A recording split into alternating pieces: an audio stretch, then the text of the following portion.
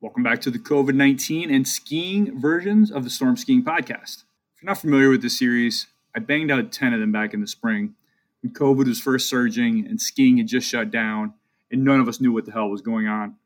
Now that we're a couple of months into the season, it seemed like a good time to dig back into these, starting with Schweitzer Mountain's decision to shut down twilight skiing over the MLK holiday weekend. First, though, my partners. The Storm Skiing Podcast is brought to you in part by Mountain Gazette. Founded in 1966, Mountain Gazette is a biannual, large-format print title celebrating mountain culture. Head over to mountaingazette.com and enter code GOHIGHER10, all one word, for 10% off subscriptions.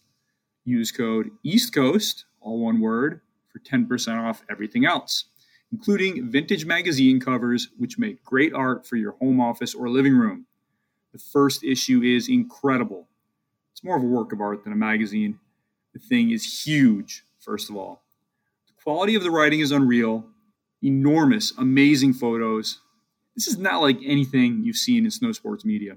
It is very deep, incredibly varied, incredibly well conceived. Grab your subscription today over at mountaingazette.com, and you will get a PDF of that first issue as the crew works on issue 195, due out this spring. Mountain Gazette. When in doubt, go higher. The Storm Skiing Podcast is also brought to you by Helly Hansen. You all know conditions in the Northeast can be unpredictable. And when you ski every week like my family does, you need to be prepared for anything, especially this year when your car is your base lodge. That's why we are rocking Helly Hansen gear from head to toe to keep us warm and dry no matter what Mother Nature throws at us.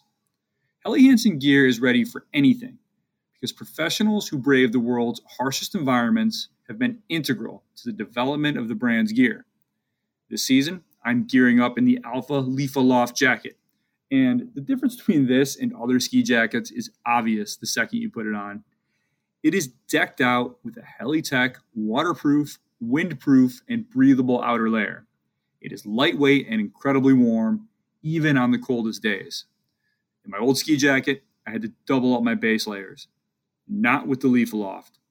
Plus, the Life Pocket, which stays 2 times warmer than a normal ski jacket pocket, keeps my phone from dying while I'm on the mountain all day long. If you want to get yourself new gear or you know someone who needs to refresh their ski kit, visit the Helly Hansen in Boston or Burlington, Vermont, and mention this Storm Skiing Podcast ad to get 18.77% off. Why 18.77%? Because 1877 is the year that Helly Hansen was founded. That's right, more than 140 years ago. 10 months. That's how long it's been since the entire U.S. ski industry shut down in March to help stop the spread of COVID-19. That means this isn't new to any of us.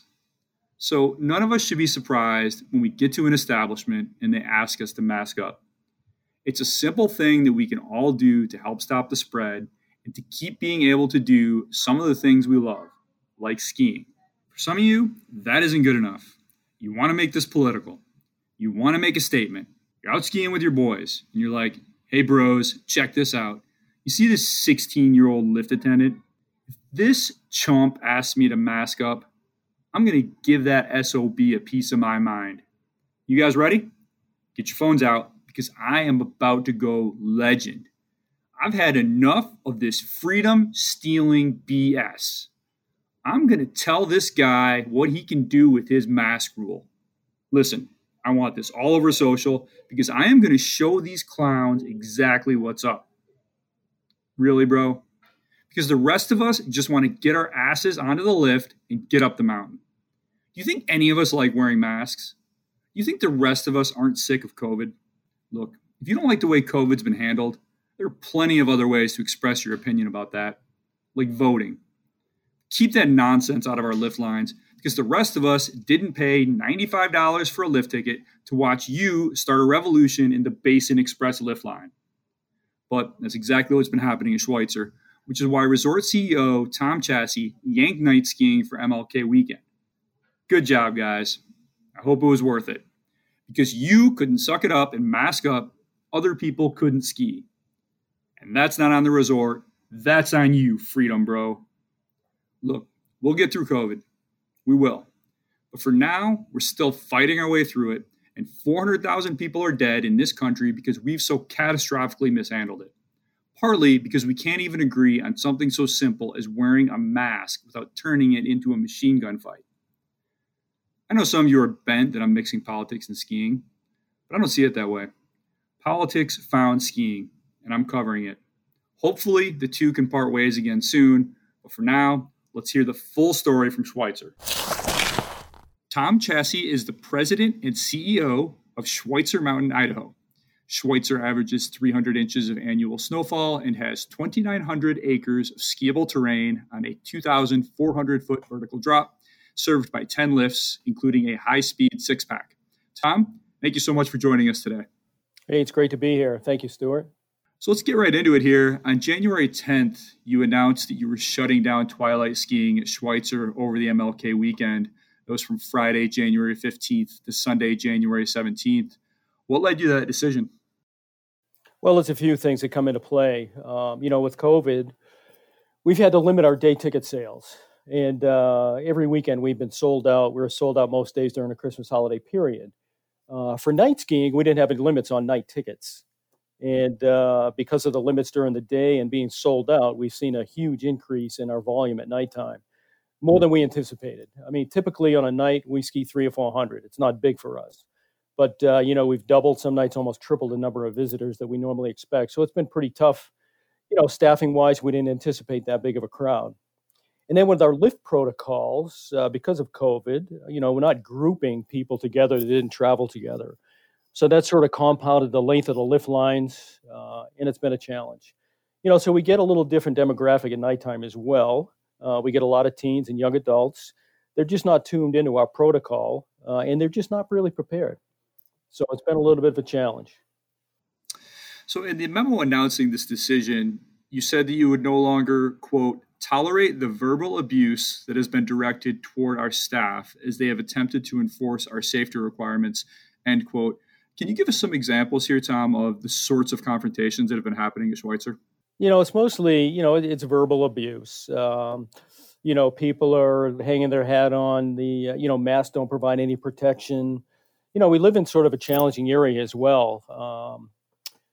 I'll give you an example. Today on the front page of the local paper, the sheriff had just sworn in for his fourth term, and he was reminding people that, he's not in favor of the mask mandate, and him and his team, they're not going to support it here in Bonner County.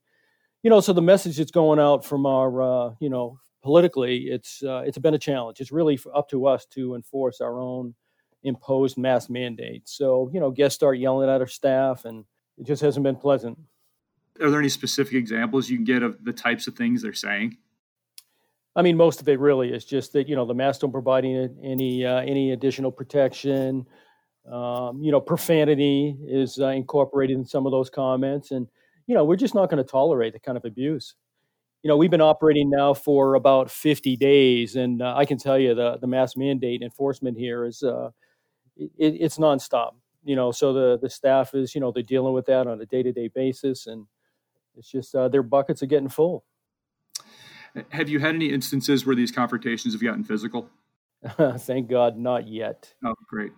So what's the protocol? So I don't know who your frontline person is, who the first, if it's the lifty or the ski patrol, someone asks a skier or snowboarder, please put up your mask. They confront them about it verbally. What's the chain of command? What's that escalation look like? So I've taken the initiative to actually be one of those frontline staff members. I usually start my weekend days at our out-of-base lift. I'll spend a couple of hours out there just sort of reminding people. I've had confrontations with people that are out there. Typically the way it goes, I give them an option. I say, if you want, we can go over to the ticket office right now. I'll roll you past the next year, or you can kind of comply, put a mask on and go. It's been a struggle. If I get someone who's really, really defiant, we're not going to physically grab and pull their pass, but we scan at the lifts. So once that skier goes through our scanning mechanism, I can go in and either put a note in their file or literally at that point in time block their pass. And that's going to precipitate a future meeting. We've had several of those. Honestly, I think they've gone reasonably well. After Okay. somebody's been asked to sit for 2 weeks, they catch on and they get it, and they send a message to most of their friends and associates. It's been pretty effective for us. So have you had to remove people from the resort as a result of any of these confrontations? Well, like I said, we give them that option. Physically, we have not had to move anybody out. Usually they'll comply. I carry, and everybody that's out there, we carry a disposable mask in our pocket. So if somebody says, well, I didn't bring one, hey, it's not a problem. I got one right here. It's disposable. I'll help you put it on if you want. And, they might be a little bit discouraged with it, but I would say for the most part, they'll take advantage of it so they can continue on their day. And how many people have taken you up on that offer to roll their pass into the next season? Well, we came up with a plan, when I first made the announcement that if we couldn't get compliance, we'd pull the plug on the whole operation. But if somebody felt uncomfortable being here, we'd give them the opportunity to go ahead and roll their pass. We had 500 people take advantage of that. Oh, wow. And have you had to just pull passes involuntarily for longer than that 2-week period? Not at this point. Usually 2 weeks is enough to send a pretty strong message. We have a few that are out there right now. Let it come back, I think, this weekend. We'll have some dialogue, and they're either on board or they're done. So when they find out that you've gone into the system and suspended them, how does that usually go? Are they usually pretty mad at first?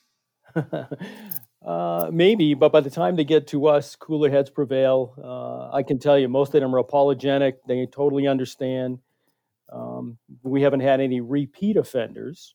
And how has mask compliance been? It seems like this is more of a problem specifically during your twilight skiing. So it's been pretty good during the day? It's improving.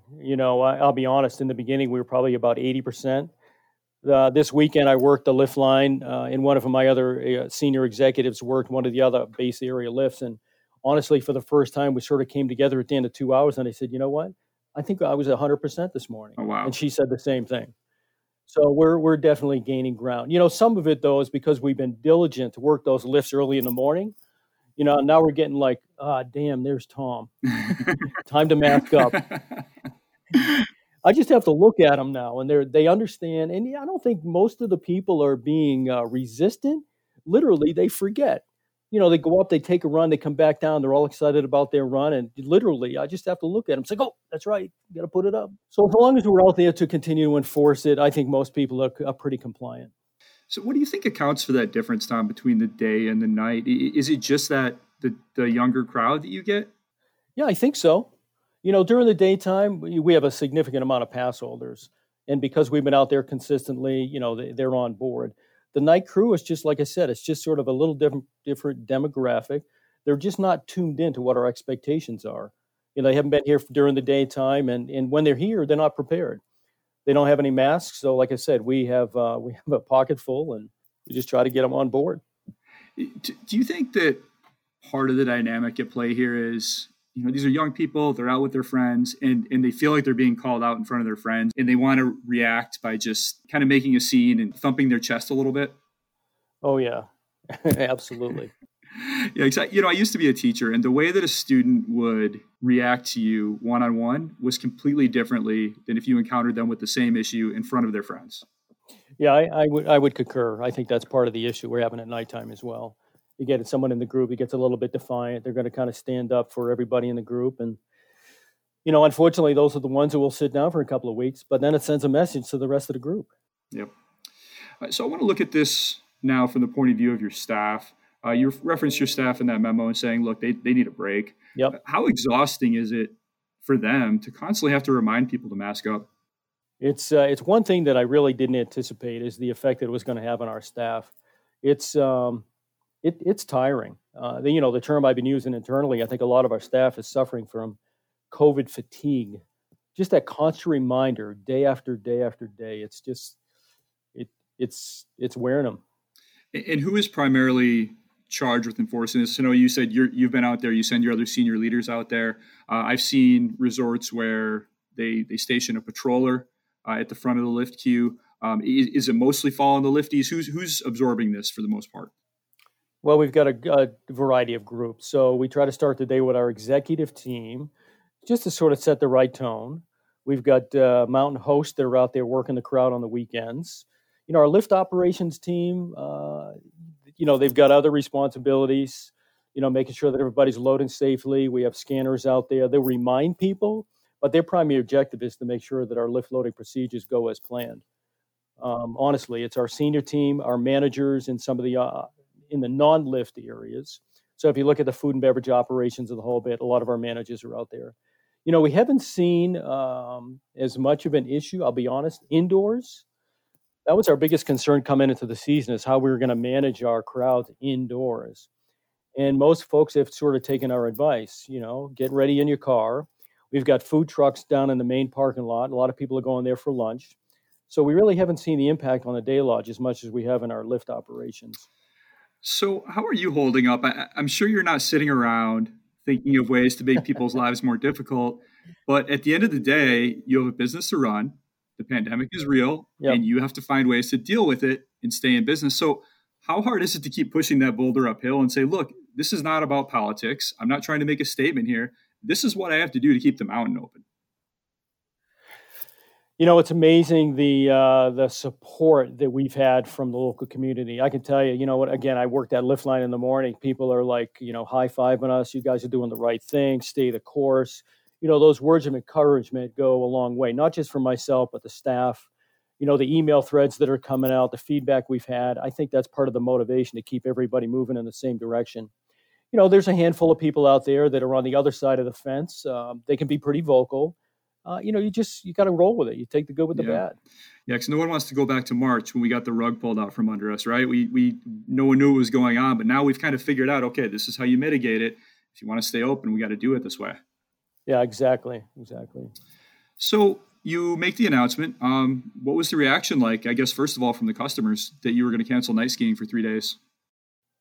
It was kind of a mix. I would say that overall, the feedback was very favorable. We had a handful of people out there that were pretty discouraged because their only opportunity to ski is at nighttime. Yeah. Working families and the whole bit, they're not pass holders. So our night skiing operation, the way we operate it, it's sort of an amenity for a hotel guest. And in addition to that, it's a fundraiser for a bunch of nonprofits in Sandpoint. Oh, okay. So we sell lift tickets to the nonprofits for $5. They resell them for $10. They keep the difference. So it's an affordable way for a family in the Sandpoint area to come up and enjoy what we have to offer. They get 4 hours worth of skiing for $10. It supports these local nonprofits. Oh, wow. But like I said, it's a little bit different demographic that's coming here at nighttime, and we just need to work a little bit harder. Were there some customers that were disappointed? Like, look, I'm masking up. I know there's knuckleheads out here, but why do I have to suffer for that? Yeah, I mean, that was part of our efforts as well. We don't want to punish the people that are sort of in favor and supporting our cause. We had a few people that, I'll be honest, we had a couple of lodging guests that checked out saying, hey, part of our motivation to be here was for night skiing. Mm-hmm. So, personal decision. How did your employees feel about it? Were they relieved for the break? Oh, it was amazing how well they just sort of rallied. Kind of the same thing. Coming into a holiday weekend, what we had the weekends prior to that, I think everybody was very concerned that our volume would just be totally out of control. We had a fireworks show on Saturday night, and usually that's some of our biggest night skiing nights to begin with. So for us to pull the plug on that, I think most of our staff, honestly, was relieved that they didn't have to face an onslaught of people coming in at nighttime after long holiday weekends. And were you able to repurpose some of them to day shifts if they still wanted to work? Yeah. Oh, absolutely. No question there. So how about the owners? I'm not sure what the ownership structure is of Schweitzer or who you answer to, but how much latitude do you have to make these kind of decisions yourself? And at what point do you have to clear it with them first? It's 100% honestly in my control. We get a very supportive ownership group. It's a family. They've been involved with the ownership here for over 20 years. They've got a lot of confidence in the way that we operate the resort. They don't get involved in day-to-day operations at all. We have an advisory board that I report to. There's a ski operator on the board, Chris Diamond. He just retired from Steamboat as their president. He sits on our board. So he sits on our board, but again, nobody, from the board level gets involved in day-to-day operations. We've been able to provide a profitable operation for them. They're very supportive. They're totally hands off. So the weekend's over. You didn't have night skiing. I'd imagine you were fairly busy running the resort and not thinking about it. But now that it's over, do you feel like you made the right decision? Absolutely. There's no question. So what's the plan now? Are you going to turn night skiing back on this week and see how it goes? We are, but we got a little different strategy. So I mentioned that we, a lot of our night skiing is based on supporting nonprofits in town. So there's been, a fair amount of tickets that are pre-sold. They're already in people's hands. They're valid anytime we have night skiing. So our plan for this coming weekend will be to reopen, but we won't have any tickets available other than what's already in the marketplace. And then going forward, like we do in the daytime, we'll limit the number of tickets that are available for night skiing. So I think right now we probably have, 1,400 tickets in the marketplace, but they're valid anytime there's night skiing. So we'll operate this weekend. We'll see how many get redeemed, and that'll determine how many we make available going forward. In addition to that, we'll staff up a little bit higher than we typically are. We'll have our executive team here at nighttime just to kick things off. It's not a late night; it's twilight skiing, so that ticket's good from 3 to 7. Okay. People won't be able to just drive up to the mountain and buy a ticket. They have to find one of those ones that's already out there if they want one. That's correct. Yeah. So we've messaged that. A message went out today on social media, and we'll follow up with that as well. It'll be on our website and the whole bit. So you mentioned the local mask mandate, and I want to talk about this a little bit more. Idaho does not have a statewide mask mandate. It's the only serious ski state, as far as I can tell, that does not. So can you talk a little bit about how those local politics and that local decision, I guess, to not require masks, how that makes your job a little more difficult as far as, they're out in Idaho and they have one set of rules, they come onto your resort and they have another set. Yeah, it's a challenge. So the state is not, or the governor has not initiated a statewide mask mandate. He's really leaving it up to the local health districts. So within our health district, Panhandle Health, that covers the 8 northern counties in Idaho. So Bonner County, where we operate the ski resort, is one of those. So the health district has go ahead and initiated a mandatory mask mandate in these 8 northern counties. The day that they initiated that mask mandate, the local county commissioners, one of them put together a proclamation that they were going to vote on the following week to literally defund the health district in opposition to the mask mandate. The same day, the local sheriff came out and front page of the paper indicated that he and his team would not support the mask mandate as well. So really, it kind of falls on us to support the community. We're not going to get any support from any outside agency, so it does make it pretty challenging. A large percent of our skiers come out of Spokane. That's our big drive market. So there is a mask mandate over in Washington State. So that kind of helps us. Most of our pass holders come out of that area. They're used to wearing masks. It hasn't been a big deal. But again, us having to enforce the mandate has made it pretty challenging. So I'm sure you're seeing the same dynamic play out in other businesses nearby, like any national chain. Like if you have a local Walmart, for example, I'm sure they have a mask mandate. Are you seeing this same sort of dynamic play out at these local businesses? Negative. No. Oh, they don't? No. They're just not enforcing the mask mandate. I mean, they've got signage as you enter the store that masks are required, but I would say most of those the big box stores, I think they've thrown in the towel because of the challenges they've had with their staff. Just saying it's the same thing, verbal abuse. I'm not going to mask up. The health district has no authority. What are you guys doing? Literally, I think they've just given up on it. So just help us understand, for those of us that aren't in Idaho, so if you're going to the grocery store, for example, what percentage of the customers would you say are wearing masks there? I don't know. I guess I'd say I don't go to the grocery store often. From what my wife tells me, it's maybe 50%. Okay. Maybe. Could be lower than that, depending on the time of day you go to the store and the whole bit. So can you help us understand any other dynamics at play in the local or state culture that may be contributing to this resistance specifically to wearing masks? I'm not sure I really have a strong opinion on that right now. But you've stayed the course, right? So you're saying a lot of these big places, they've said, you know what, it's just not worth it. What has made it worth it for you? Why have you chosen to be consistent with this and say, you know what, this is how we're going to do it at Schweitzer Mountain. If you don't like it, I'll refund your pass, but we are going to enforce this. Yeah, I mean, for me, it's our staff. We got 650 employees here. We're a huge economic engine for the local community. And we had to shut down back in March. It has a rippling effect. It's not just affect our business; it's every business in the community. So I feel like we owe it to the community to do what we can so that we can continue to operate, keep our staff safe. It's pretty important locally.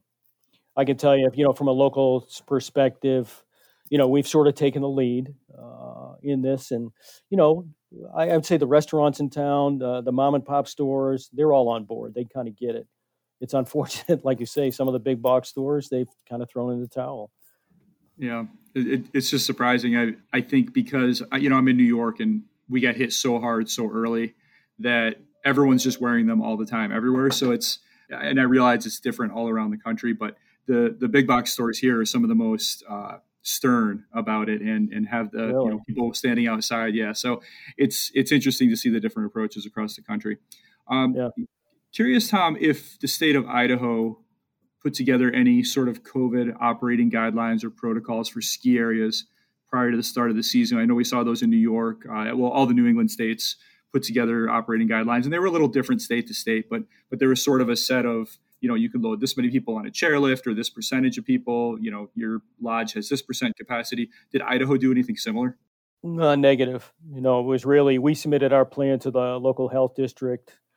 We were in originally at the start of the season, just before the start, we were in stage 4. In theory, in Idaho, that meant you were pretty much wide open.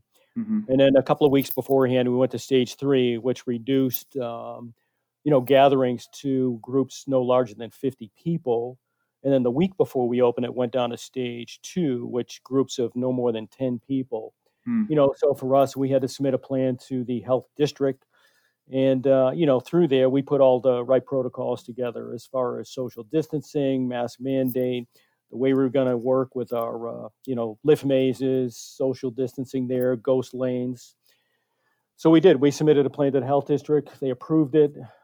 They've been very supportive. They encourage us to continue on the path that we've been on. Every time we put out a post on social media, they'll sort of weigh in and wish that everybody in the county would take the same stance that we've taken.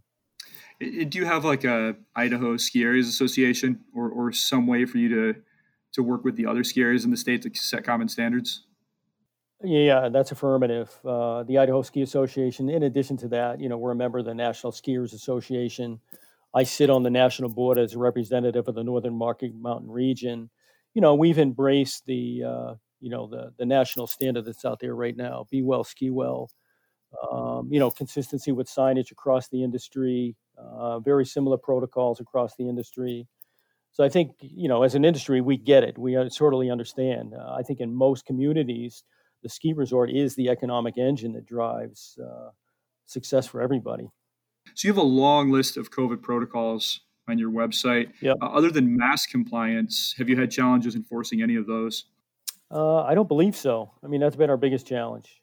How about the temperature checks when people come in for lodging? Any resistance to that? Negative, not at all. Most of the temperature checks, we do it at the front desk of lodging, check it in, and we do it down in our daycare with, any of the kids that are coming in, staff-wise as well. Anybody that's going into a staff location, any outside guests that are coming into any behind-the-scenes location, we're still doing that. We're logging everything, and it's been well received. It's been accepted. So other than COVID compliance issues, how's your season going, Tom, in general?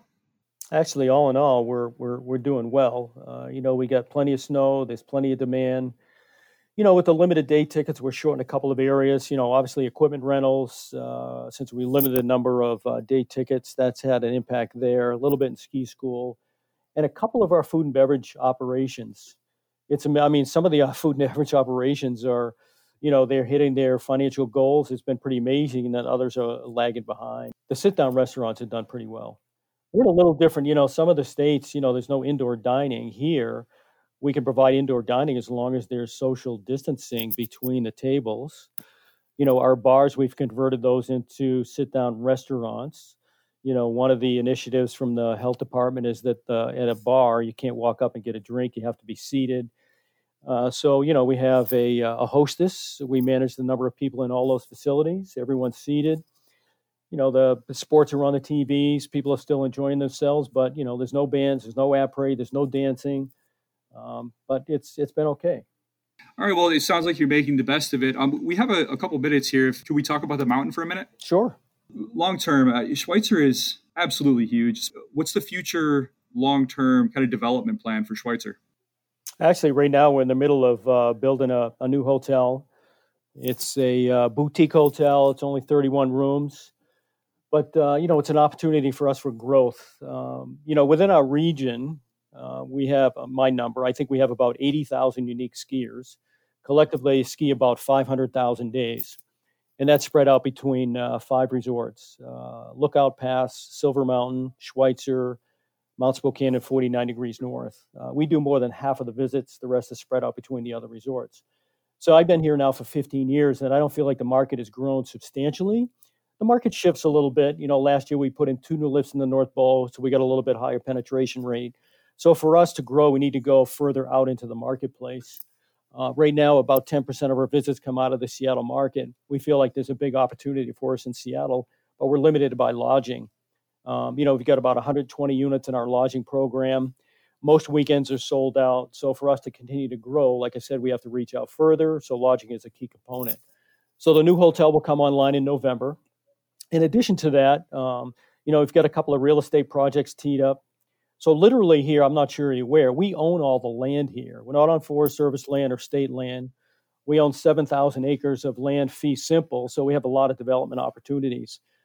So our future really is to be more of a destination, fly in. Spokane's not too far away, the Powder Highway. So you come in, fly into Spokane, spend a couple of days here at Schweitzer, and then go north of the border. You go up to Red, Whitewater, Lake Louise. We're within a 5-hour drive of Lake Louise. So we're situated in a very unique location. I'm not sure most people in the industry are aware of all the ski opportunities that surround us. It's just a spectacular place to be. That's pretty good neighborhood to be in.